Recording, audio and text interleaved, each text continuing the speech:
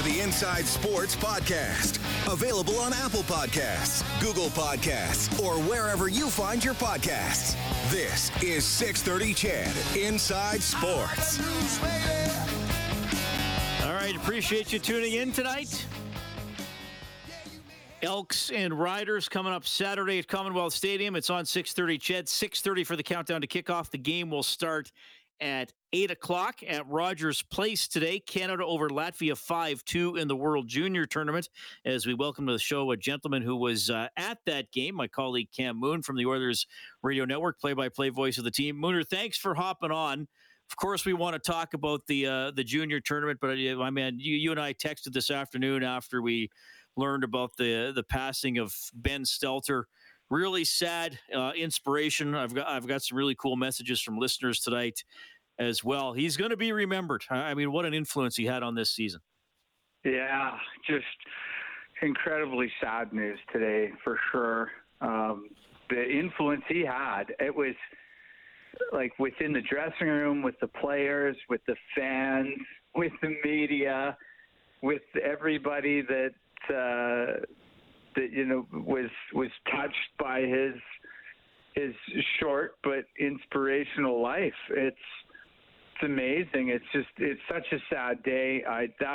That one kind of that shocked me today. I was but seeing him at the rink and him being a part of the video before the team came on the ice, and everybody go crazy when they saw him. And then if he was at the game and they put Ben on the big screen, that it just lifted everybody. It certainly lifted the players and giving them the high fives as they came off the ice. And I don't know, it's a tough day. And I know you got to meet him, and I got to meet him real briefly once before going into the Hall of Fame room for a post-game media this year. And yeah, just a huge Oilers fan.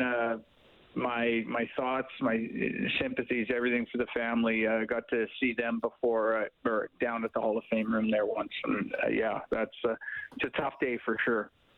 Yeah, I also remember the one day he was out on the ice for practice. Yeah. Before practice, and he was taking shots on Mike Smith, and he was the star attraction. Everybody was gathered around and making sure he was in a nice close range to shoot on Smith, and he was having an absolute blast. So, yeah, I think it's a lot of people are kind of have a smile and a tear in their eye at the same time when they think about Ben Stelter. And like I said, some of we got McDavid, Hyman, and Woodcroft will speak tomorrow to offer their perspective, and we'll have some of that for you on the show tomorrow night. Okay, shifting gears, tough to do, but we will do it because you were at the game. Okay, Mooner, this is one of those games, the early tournament games for Canada. Is it going to be 17-2? Is it going to be 9-0? You know what I mean? We've seen those over the years. We didn't see it today. It wound up 5-2 for Canada over Latvia, so they still got the win. Tell me a little bit, because it was 1-1 for a bit, right? Tell me about the game flow in this one. Yeah, and Latvia, I'll give them credit. They battled, and I know the shots ended up, I think, 44-24 for Canada. And yeah, you could tell the Canadian team was the better team, was a deeper team. But that Latvian club, they gave it all they had. Their netminder, Patrick Spurzins, wow, did he have a day? I mean, he kept them in. And then Canada kept giving up odd man rushes. There was 2 or 3 breakaways Sebastian Cossa, the Edmonton Oil Kings, had to deal with. They gave up 2-on-1s. I'm sure from the Canadian perspective, they wouldn't have been overly happy with the amount of odd man rushes that were given up, because to me that was a little bit concerning. Sebastian Cossa really had to make some big saves in the third period. But, yeah, Canada, a couple of power play goals, some shots from the point. Nice to see Olin Zellweger with a goal. He had to able to get one through that the that gave Canada a goal on the power play, and yeah, Zellweger, the Anaheim Duck draft pick from Fort Saskatchewan. I don't know how he got it through. I really don't. There's so much traffic in front of the net, but somehow it got through, and the goaltender had no chance. But yeah, it wasn't the blowout. I thought it was going to be a blowout. It wasn't. The goaltending from Latvia gave him a chance. It's just that, yeah, Canada gave up quite a bit. That'll obviously need to tighten up when they play the tougher teams. And so Costa played. I mean, he was on the show last night. I wasn't sure if he was going to play. Mark Masters from TSN is covering the tournament. When he put out kind of a projected lineup yesterday, I believe he had Garand as the starter. But how was Costa's game overall? Well, if he wasn't sharp in the third period, that game could have been 5-4 in a heartbeat. So he wasn't like overly busy. He only had 24 shots total, but he only had 4 shots after the first period, and he only had 9 after the second. So he wasn't overly busy in the first 40. In the last period, he had to be sharp, because when Latvia was getting chances, they were getting really good chances, and I think that was, partially a little bit of a loose defensive play on part of the Canadians. But I thought Costa looked really good in that third period. I mean, Dylan Garand of the Kamloops Blazers is a really good goaltender too. And I know Sebastian Costa's first round pick in Detroit and likely to play in their system, but take nothing away from Dylan Garand. He's top shelf, and the Team Canada, I think they're in pretty good company, whether they go with either of the two. And they also have Brett Brochu of the London Knights, who's a pretty good goaltender. So I think they're deep there. Garand drafted fourth round, 103rd overall by the Rangers in 2020. Yeah. And I do find these early tournament games, and I mean, I kind of did it the way I teed it up for you. Well, they play a lower tier team in international hockey. You win 13-1. Well, you didn't prove anything. Did you need to run up the score? You win 5-2. And my question to you kind of had that tone, like, how come they didn't win by more? So, I mean, that's kind of that double-edged sword with these early games. Either you didn't prove anything, or, well, why didn't you put the gas pedal down a little further, right? The one thing I think Canada did learn today, and I'm sure they had a pretty good idea, but that Sebastian Costa is ready to go. Like, right. Depending on how things go the rest of this tournament and how they choose to divvy out their net-minding minutes, Sebastian Costa, because he was busy in the third period and saw legitimate pressure, if Canada won this game 11-0, you probably wouldn't have learned much about, Sebastian Costa would have had, let's say, a very easy afternoon. Well, that doesn't really tell you anything. This at least told you something there that he's good to go. And a goal by Ridley Gregg in this game, the Ottawa Senator first rounder in 20, plays with the Brandon Wheat Kings, was unbelievable. It was a partial breakaway, and he scored with one hand, just knifed it through the pads of the netminder. That was a pretty goal. Mooner, one of the stories of this tournament is that it's being held in August. We know the story. I mean, they did pull off the bubble here in Edmonton about 19 or 20 months ago. The tournament got canceled partway through in December with games in Edmonton and Red Deer. Look, it's hockey in August. It was almost plus 30 today. Tell me a little bit about like, is it lower bowl only, or how are they doing it with the crowd? Yeah, it was lower bowl only. I thought they did a pretty good job of having people over on the opposite of the cameras, right? make it look a little better. I went to one of the games at the Hlinka Gretzky in Red Deer a week ago, and it's kind of the same thing. Like, I mean, you're right. It's August. It's absolutely gorgeous out, and we're limited as to how many days we get like this. So I understand that it's a tough sell for people to come into the rink. So I understand, and people can can choose as they see fit. I was happy that I went because I got to see a pretty good hockey game today. It was a little bit better game than I expected, quite honestly. But yeah, if this is December and it's Christmas and it's our traditional World Junior time, no doubt in my mind we're looking at full building or close to full building. It's just this is there's a lot going on right now, and hockey isn't always top of mind. Yeah, no, fair enough. I was just wondering what it was like actually being inside the building. So Canada's backing out tomorrow, right? Yeah, they've got they play tomorrow afternoon. What do they got? Czechia tomorrow, I believe. Mm-hmm. No, that's too far down. They've got Czechia, Finland tomorrow. It's Canada, Slovakia is tomorrow. Slovakia tomorrow. That's right. Yeah. So they got Slovakia tomorrow, and yeah, they look good. I mean, the beauty of Canada, and I think I really see this as. And I try to look at things glass half full, as you know. But with the amount of players that chose not to play for whatever reasons, whether their season went incredibly long, injuries, whatever, they're about to be pros.